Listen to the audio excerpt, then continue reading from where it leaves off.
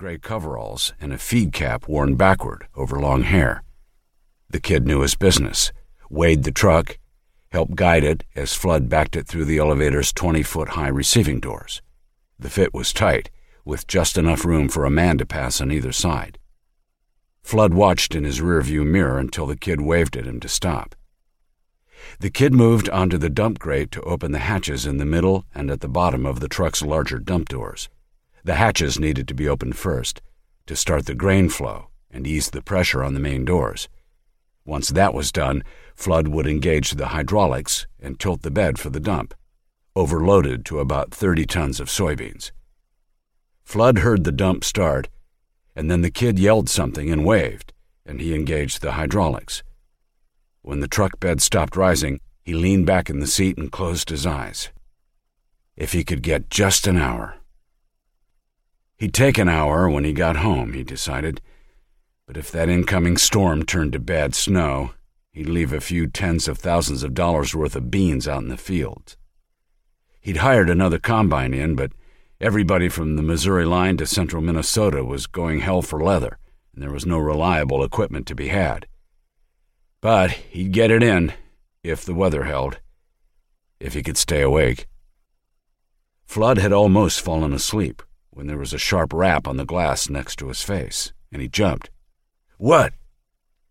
"I can't get the main door open," the kid said. "The handle's stuck. Give me a hand?" Flood climbed down from the truck.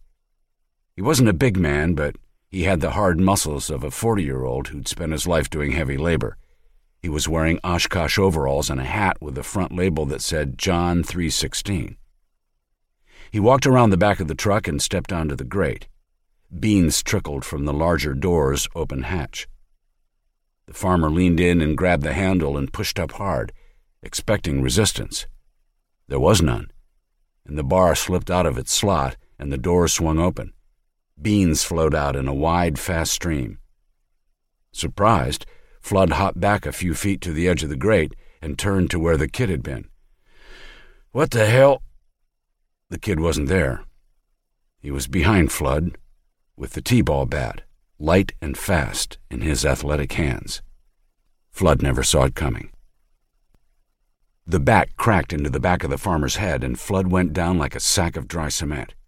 "Fuck you," Tripp said. He spat on the body. "You sick fucking prick." Then the fear lanced through him, and he looked up, guilty, expecting to see somebody watching. Nobody there. He walked around to the edge of the building, peered down the highway. Nobody coming. A pigeon flew out of the rafters up above, and he jumped, stepped back, and looked down the road again. "Nobody there, man. Nobody there. Don't be a pussy," Tripp said aloud to himself for the simple reassurance of his own voice. He went back to the body, watched the flow of grain coming out of the truck. Already half of it was gone. He stirred himself, said, "Move, you dumbass!" He bent over the older man, lifted his head, and slammed the back of it against the grate, hard as he could, as though trying to crack open a coconut, and at the same time trying to hit at the precise point where the bat had. He'd thought about this, had lain in bed and planned it out, visualized it, the way he would a pass pattern. He was right on schedule.